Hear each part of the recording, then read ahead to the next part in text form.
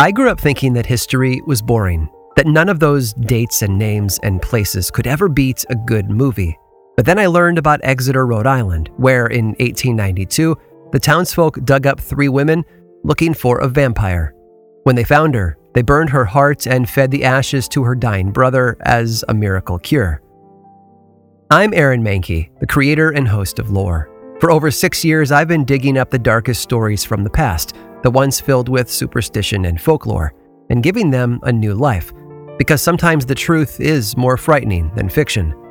For stories about monstrous creatures, wicked mortals, and dreadful places, go subscribe to Lore, that's Lore, available for free on Apple Podcasts, iHeartRadio, Spotify, or wherever you listen to podcasts.